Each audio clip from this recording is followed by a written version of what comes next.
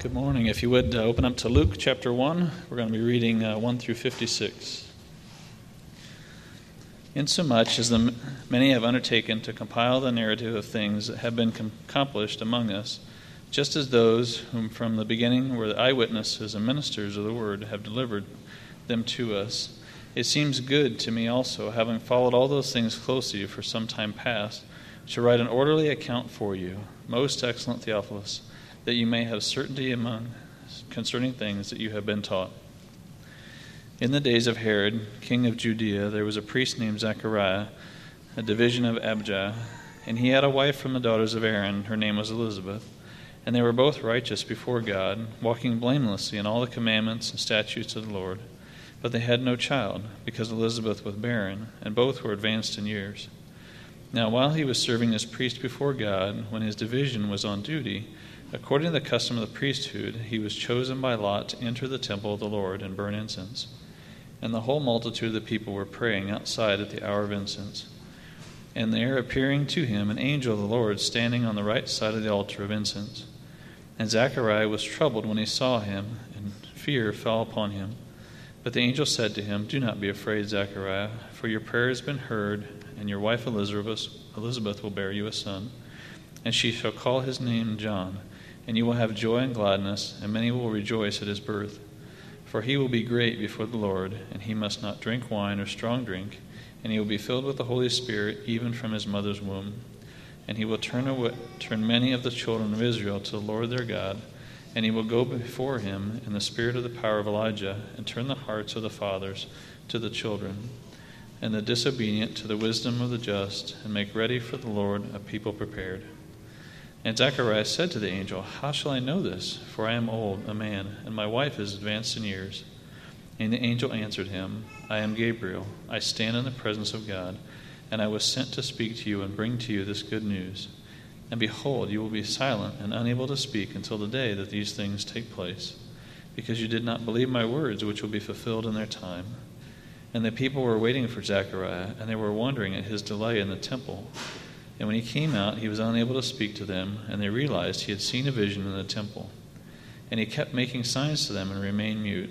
And when his time of service was ended, he went to his home. After these days, his wife Elizabeth conceived, and for 5 months she kept herself hidden, saying, "Thus the Lord has done for me in the days when he looked on me, to take away my reproach among people." In the 6th month, the angel Gabriel was sent from God to a city of Galilee named Nazareth, to a virgin betrothed to a man whose name was Joseph, of the house of David. And the virgin's name was Mary, and he came to her and said, "Greetings, O favored one, the Lord is with you." But she was greatly troubled at the saying, and tried to discern what sort of greeting this might be. And the angel said to her, "Do not be afraid, Mary, for you have found favor with God. And behold, you will conceive in your womb and bear a son, and you shall call his name Jesus. He will be great and will be called the Son of the Most High. And the Lord God will give him a throne of his father David, and he will reign over the house of Jacob forever, and all of his kingdom there will be no end." Mary said to the angel, "How will this be, since I am a virgin?" And the angel answered her, "The Holy Spirit will come upon you, and the power of the Most High will overshadow you. Therefore the child will be born and be called Holy, the Son of God. And behold, your relative Elizabeth, in her old age, has also conceived a son, and this is the 6th month with her, who is called barren. For nothing will be impossible with God." And Mary said, "Behold, I am the servant of the Lord. Let it be to me according to your word." And the angel departed from her. In those days Mary arose and went with haste into the hill country, to a town in Judea. And she entered the house of Zechariah and greeted Elizabeth. And when Elizabeth heard the greeting of Mary, the baby leaped in her womb, and Elizabeth was filled with the Holy Spirit. And she exclaimed with a loud cry, "Blessed are you among women, and blessed is the fruit of your womb. And why is this granted to me, that the mother of my Lord shall come to me? For behold, when the sound of your greeting came to my ears, the baby in my womb leapt for joy. And blessed is she who believed that there would be a fulfillment of what was spoken to her from the Lord." And Mary said, "My soul magnifies the Lord, and my spirit rejoices in God my Savior, for he has looked on the humble estate of his servant. For behold, from now on all generations will call me blessed. For he who is mighty has done great things for me, and holy is his name. And this mercy is for those who fear him from generation to generation. He has shown strength with his arm. He has scattered the proud in the thoughts of their hearts. He has brought down the mighty from their thrones and exalted these humble estate. He has filled the hungry with good things, and the rich he has sent away empty. He has helped his servant Israel in remembrance of his mercy, as he spoke to our fathers, to Abraham, and to his offspring forever. And Mary remained with her about 3 months and returned to her home. Please be seated.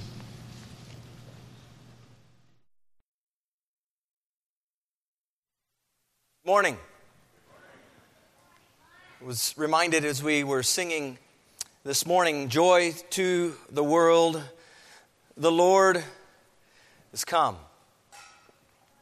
And we celebrate that yet this month, but no doubt we carry that with us, I hope, all throughout the year.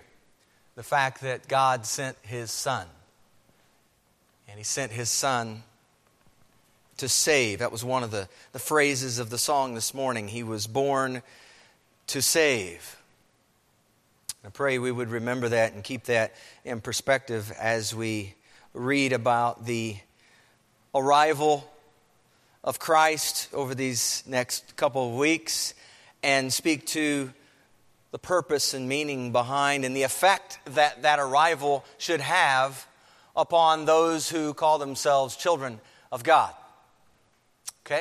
I'm going to ask if you would, we'll pray, and then we'll begin our time, our study in Luke chapter 1. Father, you have sent your only begotten Son into the world because you love us. I pray for just a moment that we would stop to consider your great love for us. We thank you for sending Jesus.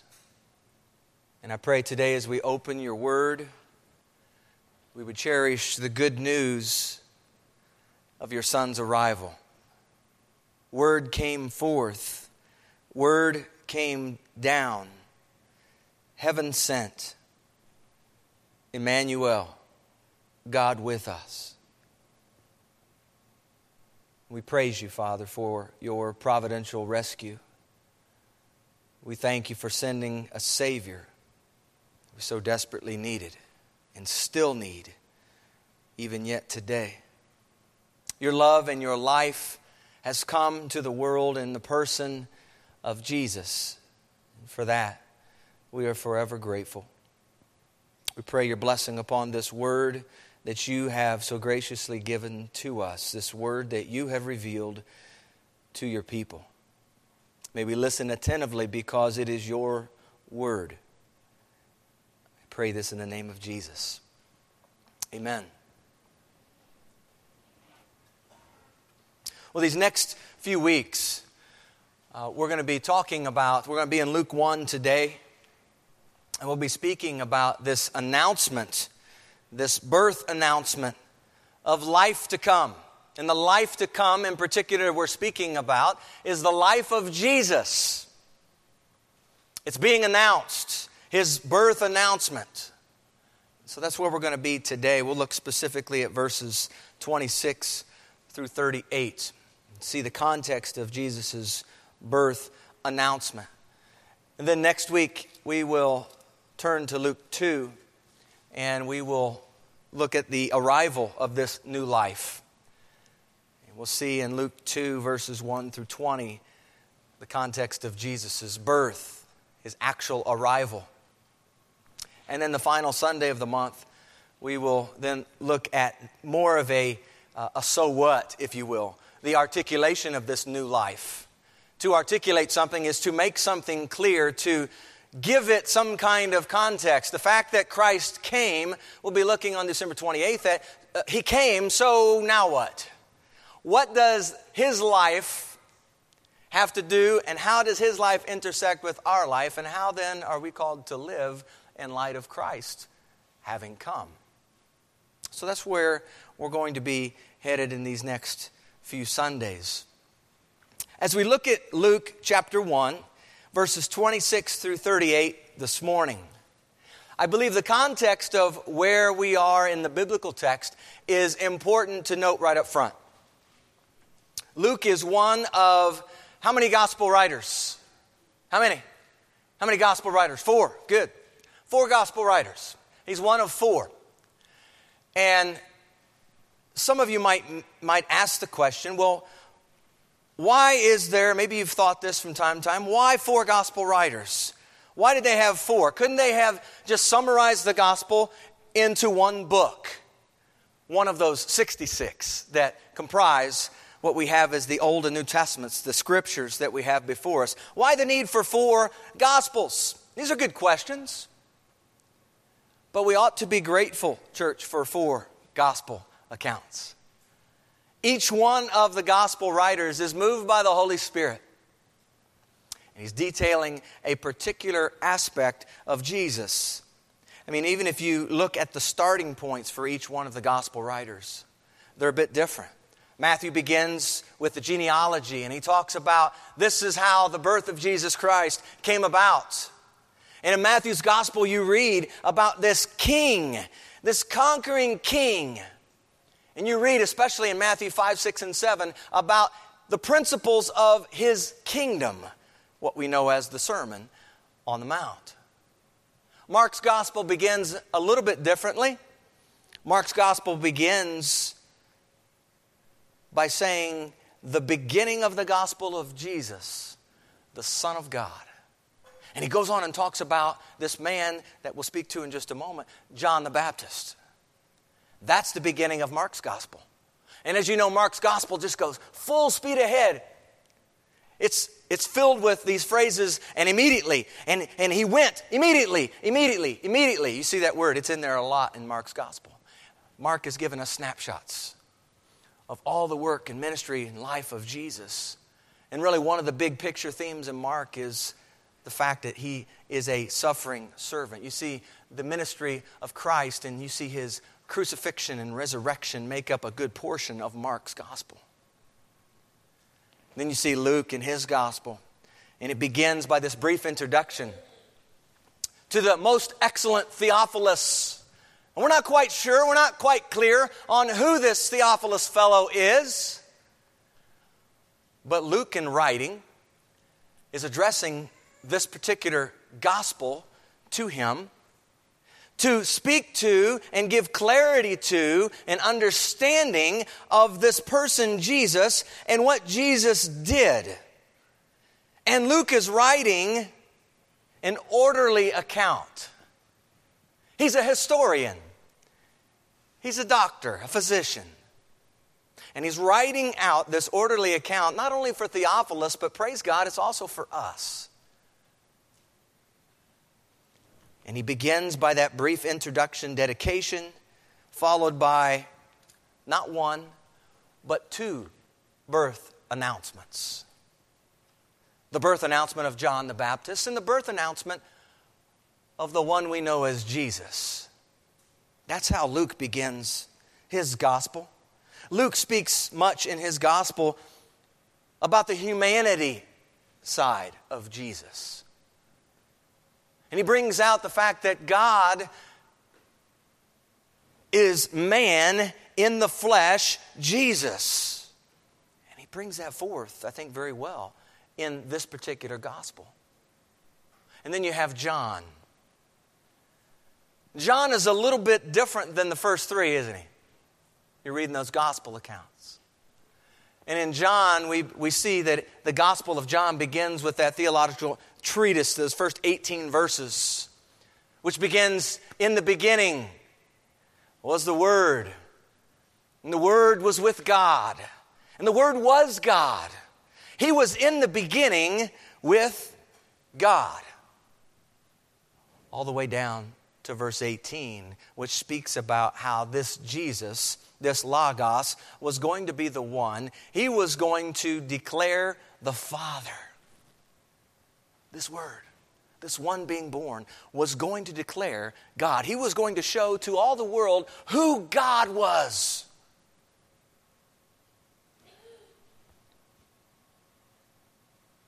So we have quite a collection in these 4 Gospels. The Gospels are the good news message. Gospel, euangelion, good news. What we have is a collection of good news messages about whom? Jesus. If you're wanting to appoint somebody somewhere in the Scriptures that's going to speak directly to who this person Jesus is, one of the 4 Gospels would be a great place. So we have this collection, this what we call the genre of the Gospels, right? The Gospels. And it speaks directly to the good news delivered by Jesus, but it's also the good news about Jesus at the same time. We go to the Gospels to find out this good news. And so as we consider and think about 4 gospel writers, why 4? And thinking about things, I was reminded of the illustration of how there's an accident that happens and occurs at an intersection. And depending upon which particular angle you see the accident occur, you might actually have some different details about what happened. Now, granted, all 4 of these gospel writers are moved by whom? Holy Spirit. All 4 of them have that in common. They are all moved by the Holy Spirit to write the very words that we have recorded for us.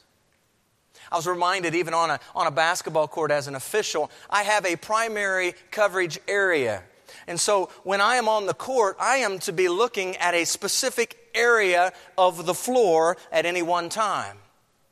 I'm not to be watching the entirety of the court. I am assigned and responsible for a primary coverage area. And so as I see the ball move, the ball is very important. And as the ball moves, I'm going to move in accordance with where the ball is. But wherever that ball is, my eyes are always on what's called my primary coverage area. You see, even in officiating, we have angles. There are angles. And everything is angles. So for those of you who are fans, I want you to understand that when there's not something called, it's because a lot of times the referee may not have the right angle to see the play. The gospel writers had the right angle all the time. Why? Because they were moved by the Holy Spirit. That ought to give us great joy. That ought to give us great comfort in knowing what we have before us is a very wonderful and gracious gift of God that we have 4 Gospels. And this one that we're in here this week and next week, the Gospel of Luke. Let's remember, all of them written for different audiences. Each one of these Gospels are unique and they add a distinct angle on who Jesus is.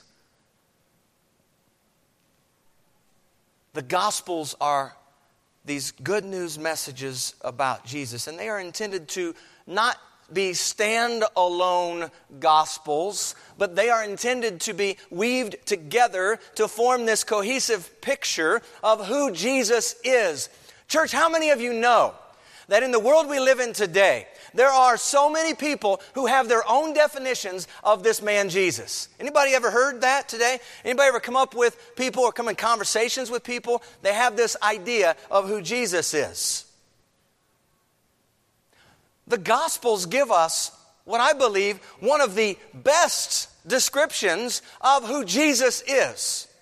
John's Gospel, by the way, points out the fact that Jesus is divine. He is the Son of God. A lot of people don't agree with that today. But if you want to know who Jesus is, the Gospels give us that foundation, that place to go for that right understanding of who Jesus is. So as you consider the announcement that's made today by the angel regarding the coming of Jesus, I want you to remember that his arrival changed everything. His arrival changed everything. How many of you in here are parents? Raise your hand. Parents. Okay, so you can all relate to this. Think about your firstborn. Not that your other ones weren't important. But think about the first one in particular. And you might remember that day when that first one was born. And how exciting, and maybe for moms, how much on the back end, how much of a relief, a joy that this baby has come. And you get that child home, and you realize this is much more than just joy. Yes, it's joy. Yes, I'm excited, but this is also work. This is hard. This is the first one especially. It's hard. The arrival of a new baby doesn't come with instructions. It's on-the-go training. And I think for many of us, we could vouch if we've had more than one child. We know that when the second one, when the third one, when the fourth one, et cetera, when they come, we've had experience with that first one. And there are some things we do differently, are there not? That arrival changes everything. The first child changes everything. The second child changes. The third child changes. There's always this change. There's always this transition that occurs when we have a child. It's a blessed transition, though, isn't it? The arrival of new life changes everything. And it's no different here when we're talking about the arrival of Jesus to come. This divine announcement of Jesus coming into the world was good news. Think about this from a context perspective. Jesus is coming into the world. Jesus, the good news of God, sent down here. It's good news in the midst of what was at the time a dark, desperate, dying world, held in bondage in the context by the law's demands, governed harshly by the Roman authorities.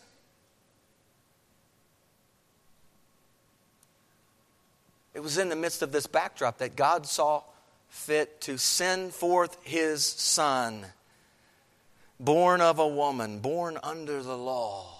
Remember that? Galatians 4. To redeem, that we might be adopted. That's Galatians 4. So let's keep this in mind, that this birth announcement is not also, this is not the first time we are privy to this birth announcement when we arrive at Luke's gospel. Let me just give you a few snapshots. Genesis chapter 3, we go all the way back to the beginning. And you remember what happened after Adam and Eve ate from that tree they weren't supposed to eat from. You remember that? Well, in Genesis 3:15, we see God placing a curse on the serpent, saying that he will put enmity between his seed and the woman's seed. See, there's already this picture of the one yet to come, pointing toward one to come who was going to make all things right. What had just gone wrong, what sin, Romans 5:12, had just entered into the world, God's already got a plan. His seed is going to come. And we keep reading in the Old Testament, and you see in Deuteronomy chapter 18, starting in verses 15 through 19, that God is going to raise up a prophet like Moses. Remember that? He's going to raise up a prophet like Moses from among his own people, and this one will speak in the name of his Father. And by the way, it says there in Deuteronomy 18 that you ought to listen to that one. Keep reading in the scriptures, and you get to the prophets, and you see in Micah chapter 5, verse 2, that there's going to be a ruler to come. And this ruler is going to rise up out of Bethlehem Ephrathah. Bethlehem. He's going to be one to bring peace. Isaiah, the prophet, chapter 7. A virgin is going to give birth to a son. Shall call his name Emmanuel, which means what? God with us. 2 chapters later, Isaiah chapter 9, we see this spoken, for unto us a child is born. A son is given. His government will be everlasting. Take note of that because there's some words here the angel speaks this morning. Speaks to this everlasting government as well. He shall be called Wonderful and Counselor and Mighty God and Everlasting Father and Prince of Peace. And so the Bible points to this one to come. And here in Luke chapter 1, 26 through 38, we have the actual announcement coming down from heaven to earth. The announcement is coming from heaven to earth. You know, sometimes we have all this buildup of something that's yet to come, and then the actual time of when it happens, it's an exciting time. And here we have right here, what we're in today, Luke chapter 1, 26 through 38, is the actual announcement of what's going to take place. Jesus is coming.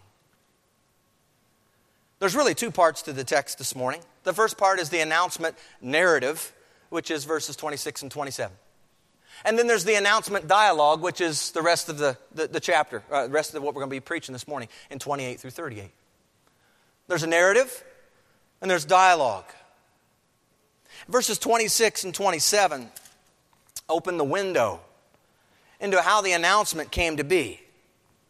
I'd like to read those two verses and then take a look at the pieces and the players, if you will, that God uses to make this gospel announcement a reality. So read with me. Follow along, verse 26. Now in the 6th month, the angel Gabriel was sent by God to a city of Galilee named Nazareth, to a virgin betrothed to a man. Can we just stop for just a moment?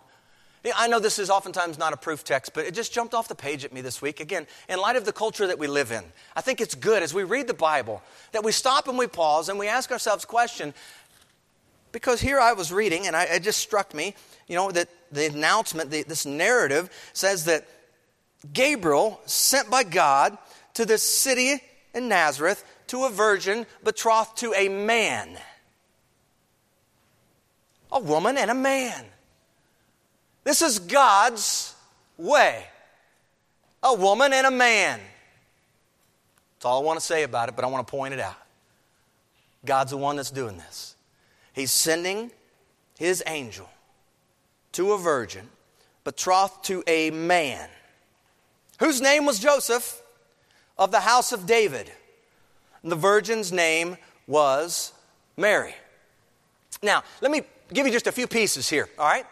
First of all, it says, now in the 6th month. Anytime we're reading a text, and we're not going through the entirety of Luke's gospel right now, okay? We are... sometimes the phrase is parachute dropping into a text, right? Anybody here ever parachute dropped? Anybody? A couple of you have. All right, so you know what I'm talking about in particular. You're dropping into a particular territory. In this case, we're dropping right into the beginning of Luke's narrative, the announcement of the arrival of Jesus. In the 6th month. What's that? I think that's a question we ought to ask as we read the text. What are we talking about? Well, verses 5 through 25, it's one of the reasons I had Chris read what comes before. It provides context on the 6th month. Actually, verse 36 also provides context on this 6th month. The words from the angel. Okay? When you read the passage previous to this one, you discover yet another birth announcement. God is announcing the good news of another baby boy to be born. This child is going to be born through the priestly couple, Zacharias and Elizabeth. And the text says in verses 6 and 7, if you look at that, says that both of them, they were righteous before God, walking in all the commandments and ordinances of the Lord, blameless. But they had no child because Elizabeth was barren. And they were both well advanced in years. An angel of the Lord then shows up to Zacharias one day while he's tending to the altar of incense. His lot came up. He's now in the temple. He is responsible for the altar of incense. The angel shows up while he's at the office, at work. Informs him that he and his wife, first of all, he says to Zacharias, this is also instructive, your prayer has been heard. Isn't that comforting? Your prayer has been heard. And he says, you're going to have a baby boy. And his name's going to be John. As you might imagine, this was life-changing news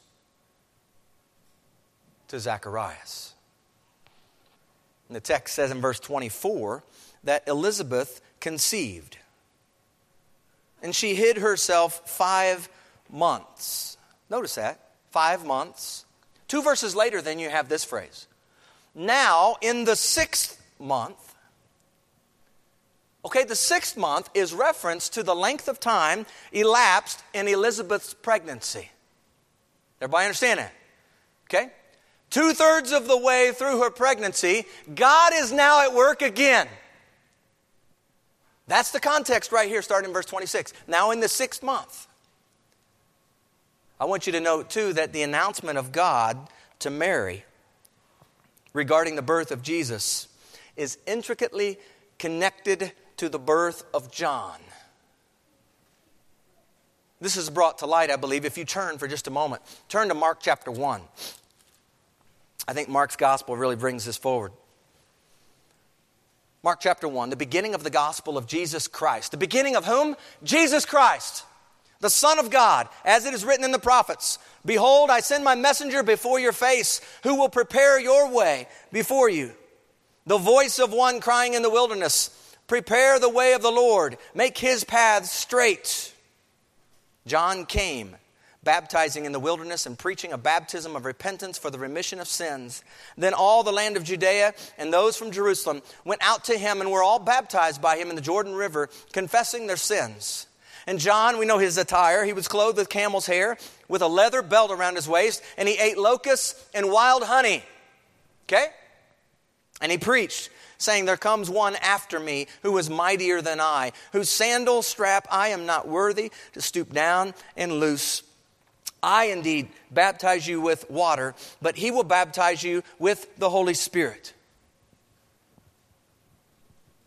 The first 8 verses of Mark's gospel speak to the role and the ministry of John as a forerunner of the one whose sandals, he says, is I'm not worthy to stoop down and untie.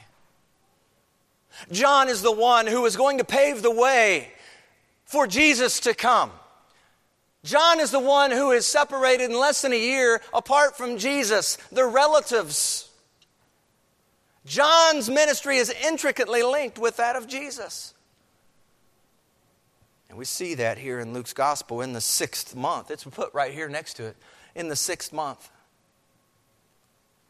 The Spirit is not only recording for us 2 birth announcements in chapter 1 of Luke, but I believe he's wanting us to see how they relate to one another.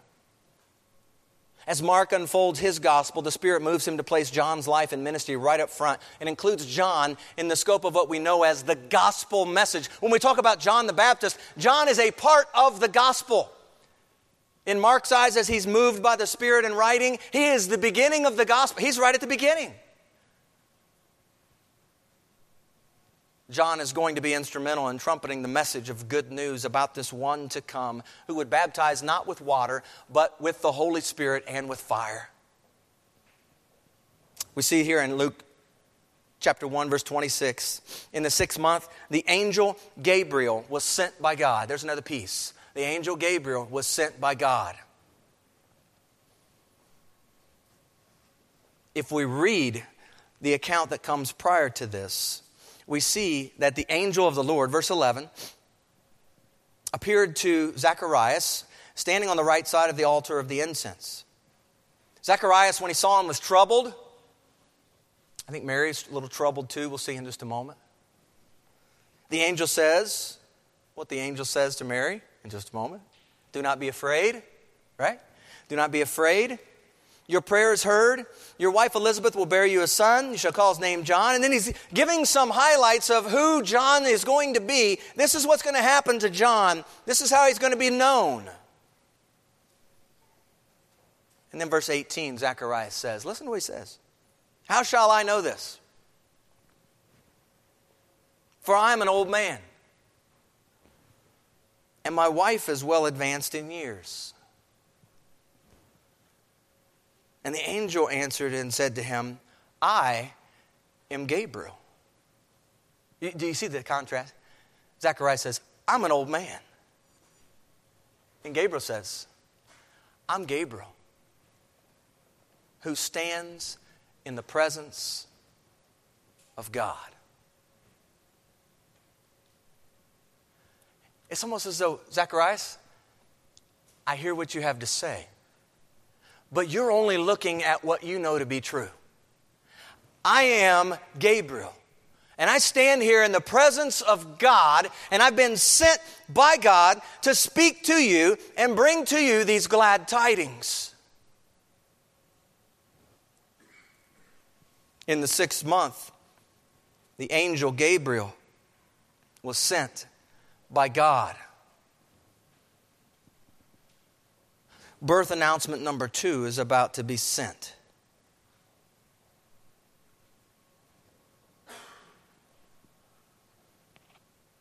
He's sent to a city in Galilee named Nazareth. And this provides us with a geographical place on the map of where God sent Gabriel. The announcement is made in Nazareth, but as we hopefully know and remember, the birth takes place, according to the Scriptures, in that little town called Bethlehem. And we'll see next week how Joseph and Mary get from Nazareth to Bethlehem. They get there, and God's orchestrating it. God's working it all out. And they get there. But for now, this announcement, Gabriel is sent to the city of Galilee named Nazareth. And he's sent to a virgin, betrothed to a man. We get the man's name. The man's name is what? He's got a good name. He's got a good name. His name is Joseph. Joseph. Betrothed to a man named Joseph. Joseph is, and this is an important piece, Joseph is of the house of David. That becomes very important as we see what happens in Luke chapter 2, right? Because there's going to, I don't want to give it away. We'll save that for next week. But it's a very important piece. The prophets testified that a child would be born of a virgin. And as we'll see next week, there will be an event that takes place which will tie into the fact that he is of the house and line of David. So the reader is confronted with wonder as the angel Gabriel is sent to Nazareth to a virgin, not to someone who has already had experience with children,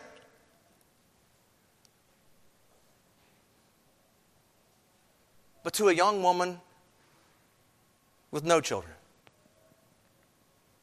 She had not known a man intimately, and yet she is the one God is about to use to bring His good news into the world.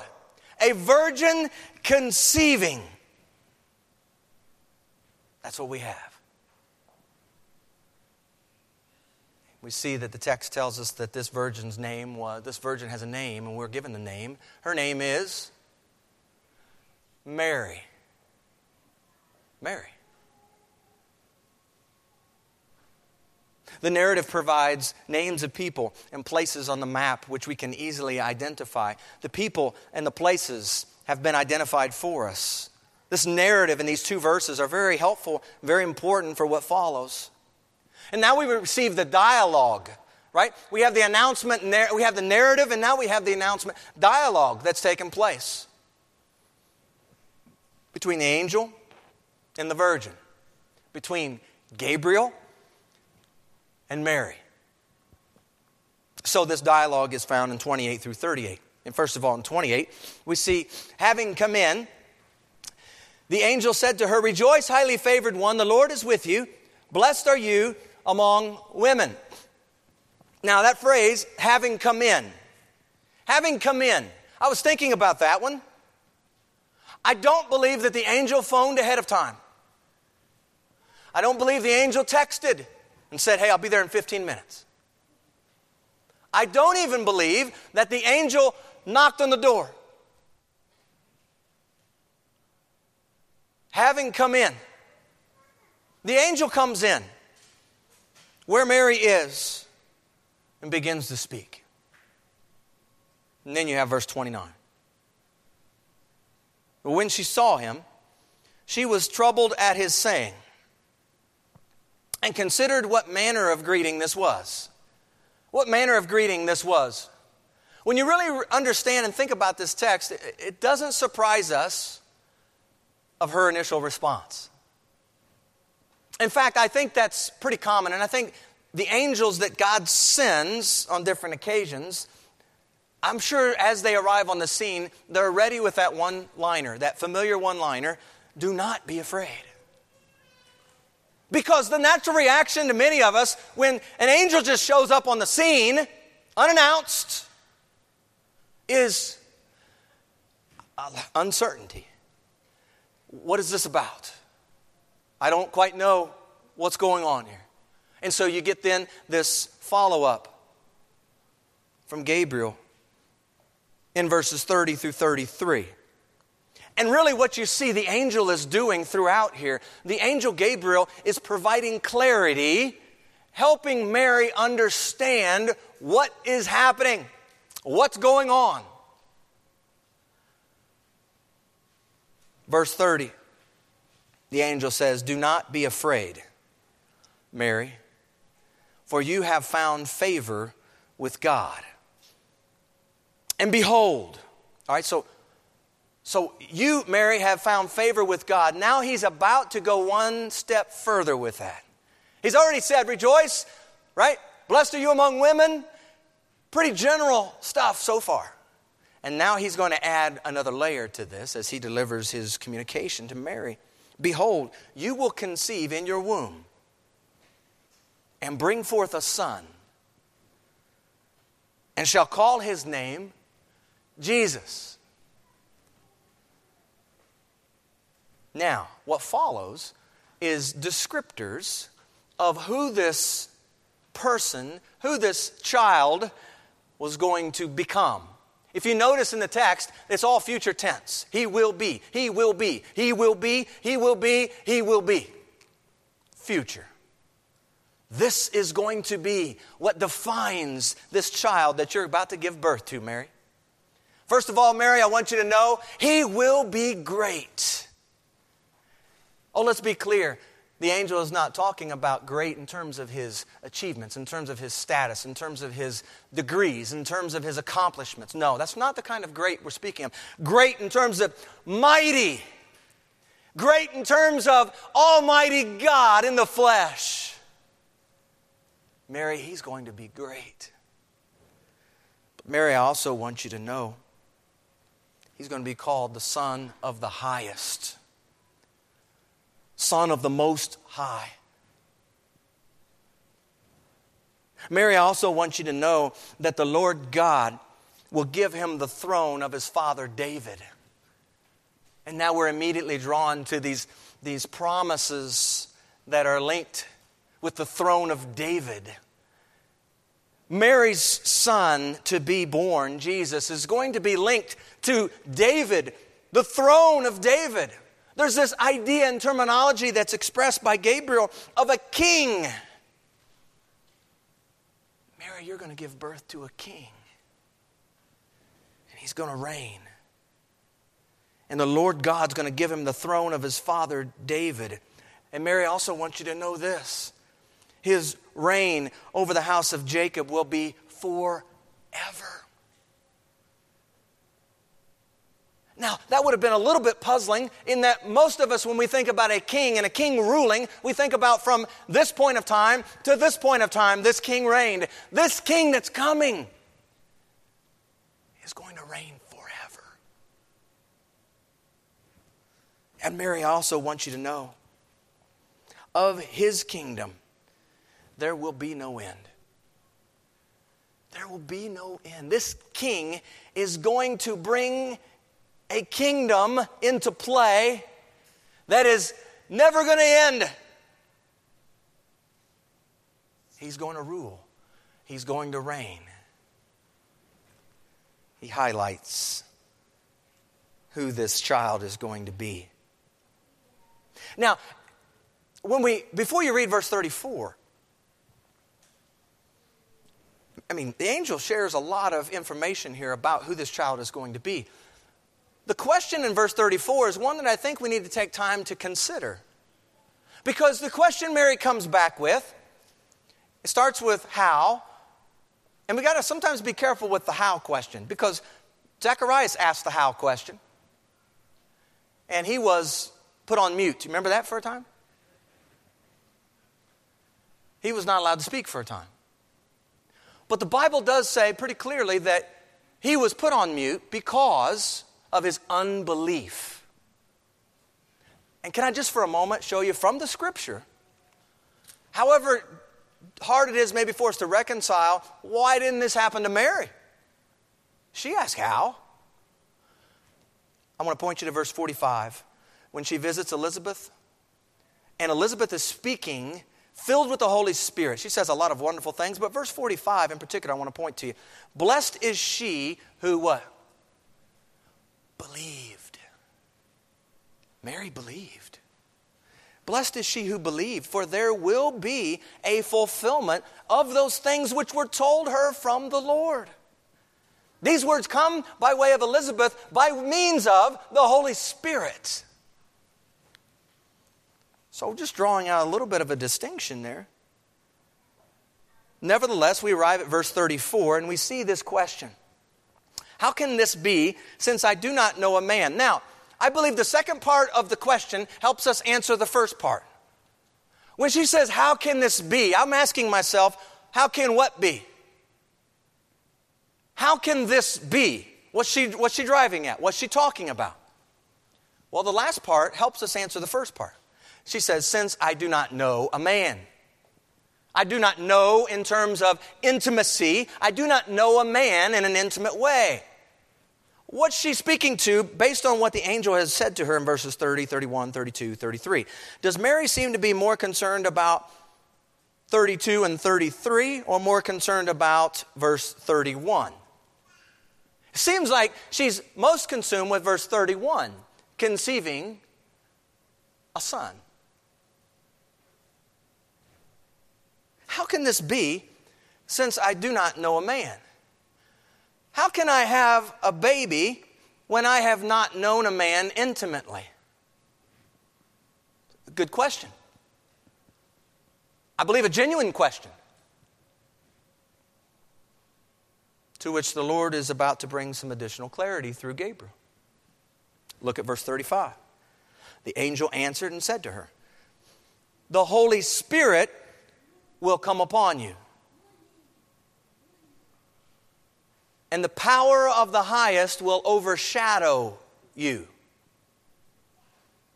will be your shade, will be the exerting influence over you.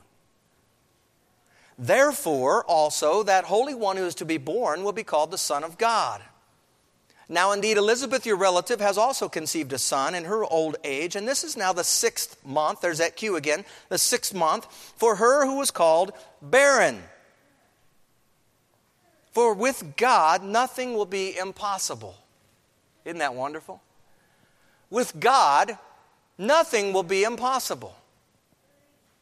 These are the words from Gabriel following Mary's question, how can this be since I do not know a man? The first piece that the angel gives her is that the Holy Spirit's going to come upon you. Now, if that's all Gabriel said to her, I don't know if that would have truly been all the help she needed in this moment. I mean, for us today, we're on the other side of the cross, are we not? We're on the other side of Acts 2. The Holy Spirit was poured down in Acts 2. Mary is still on the front end. Remember that as you read the text. The Holy Spirit will come upon you. How might that have settled on her? Would that have truly answered her question? Well, he goes on. He doesn't just say the Holy Spirit's going to come upon you. The power of the highest will overshadow, will exert his influence over you. Okay, we're getting more details here. The power of the highest. God's a part of this. And then he goes on even further and says, therefore also, Mary, I want you to note something. That this Holy One who will be born to you, he's going to be called, listen to this, Mary, he's going to be called the Son of God. How is this going to happen? Mary, let me tell you. This child that's going to be born to you is going to be called the Son of God. Oh, by the way, Mary, I also want you to know, because I understand you're wrestling with this and you have some very good, genuine question here put forth. I want you to know that this relative of yours named Elizabeth, she is currently 6 months along in her pregnancy. She too has conceived a son. She who was barren has conceived a son. So it's almost put forth as a case study, example number one with Elizabeth. Hey, look, she was called barren. She is in her later years, and she has conceived a son, Mary. And the bottom line to all of it, it's just all undergirded with verse 37. For with God, nothing is impossible. How can this be? Mary, with God, nothing is impossible. Does that satisfy her? Is she content with the answer? The text tells us in verse 38. She says two things. First one is, behold the maidservant of the Lord. The maidservant of the Lord. You know, I was reminded as I was reading that this week, I was reminded of that prophecy that we read a few weeks back in Joel. Remember that? When Joel is prophesying that the Holy Spirit is going to be poured out, men and women. You know that phrase he says in verse 29 right after that? He says, to men servants and maid servants. I was thinking of Mary when I read that. I mean, she's declaring, your maidservant. And she is a maidservant, declaring herself to be a maidservant. And I was reminded of the fact that God pours out His Holy Spirit. It's prophesied He's going to pour out His Spirit even on these maidservants. And we see that the Holy Spirit is the one directly involved in conceiving this Son to be born named Jesus. Isn't that wonderful? Behold the maidservant of the Lord. If you notice in verse 38, there are no more questions.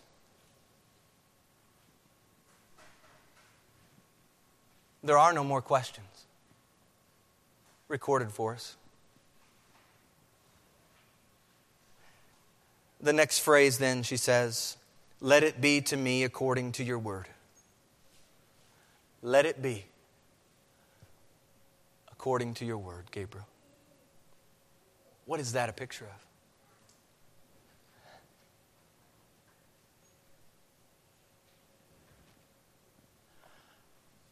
I believe it's a picture of the very thing that you and me, our response ought to be whenever the Lord speaks to us.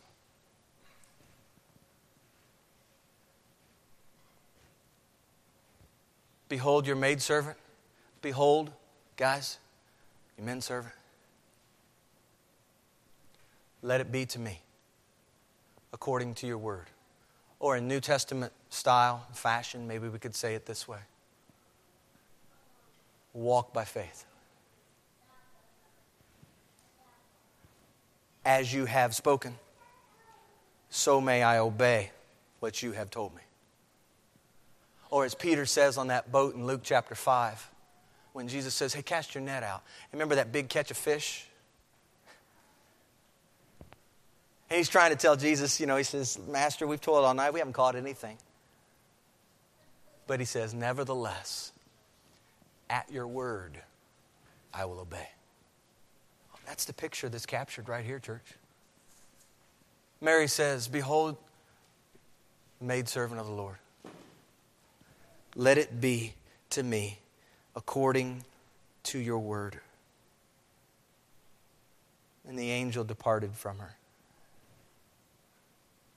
That's the way it's left.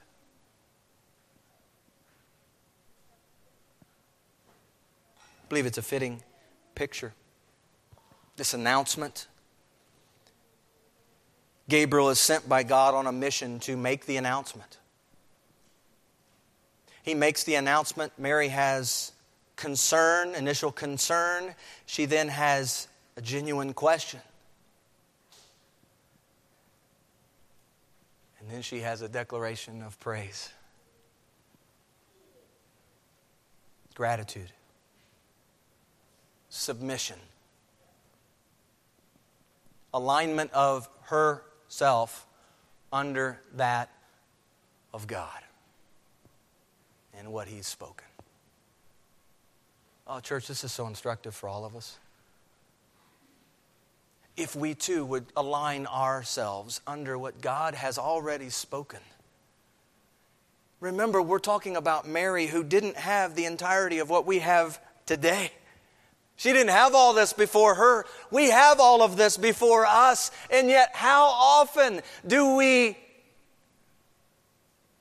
walk our own way? Do our own thing? And God has spoken. And I believe that the message this morning, the application, if you will, for us this morning, is to take God at His word. For this God that we serve, nothing will be impossible with this God that we serve, church. That is one of the best messages we can ever hear. So no matter what your situation may be, and we could just go down the row, and each one of you maybe are in a situation, and you're wondering, how do you get out of this situation? I want you to know this morning, and I point you to the text. It's not hopeless. If you are a child of God, you have hope. Because of the God that you serve, nothing is impossible. And in the context of that phrase, nothing will be impossible, is the arrival, the announcement of God's Son, Jesus, who is not just coming to be born, but He's coming, as you read the Gospels, to live and to die. It's through His death on that cross. We celebrate it here in just a short minute as we partake of the bread and the cup. His death brought us life. Before He died, He was born. And so celebrating His arrival, His birth, is a very significant aspect. But let's not just get stuck on the fact He was born. Let's not keep Him as a baby. Because, as the line says in the song we sang this morning, once a babe in Bethlehem, now the Lord of history. That's who He is. Let it be according to your word. Let's trust Him and trust His word, that what He says, He will do. And let's rejoice in that. Mary says in verse 46, 47, my soul magnifies the Lord, and my spirit has rejoiced in God my Savior.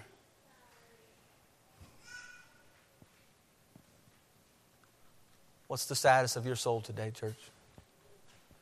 Are you too rejoicing in this great God, your Savior, Jesus Christ? Let's pray. Father, thank You for this word. Thank You for the good news message that was heralded and announced here in Luke chapter 1. Thank You for sending Your angel Gabriel on the scene to this virgin betrothed to a man named Joseph of the house of David. Thank You for making known this arrival. Thank You for the lessons we learn in how Mary handled this information received from the angel. And her final response is so instructive for us, Lord. We thank you for having this recorded for us, that we can look, that we can take in, that we can absorb Mary's response to your words. For Lord, those are the very words I pray each of us would be able to speak as well. That when we hear from you in your word, we too would say and align ourselves under you and under your word. And let it be to me. Let it be to me according to your word. And that we would walk by faith and carry around this phrase, let it be to me according to your word. Father, we would get to know what your word says, though, that we might be able to then walk in that way. Many of us are confused, perhaps because we are not in this word and we do not know what this word has to say. I pray, Lord, we would desire to hear what your word has to say, and then we would be obedient to walk in that direction. Give us grace to do so. Humble us, Lord, that we might walk under your authority, your guidance, your counsel, that in the days ahead, Lord, we would be led by you and not our own good ideas. Let it be to us, your church, according to your word. We thank you, Father, for Jesus. It's in his name we pray. Amen.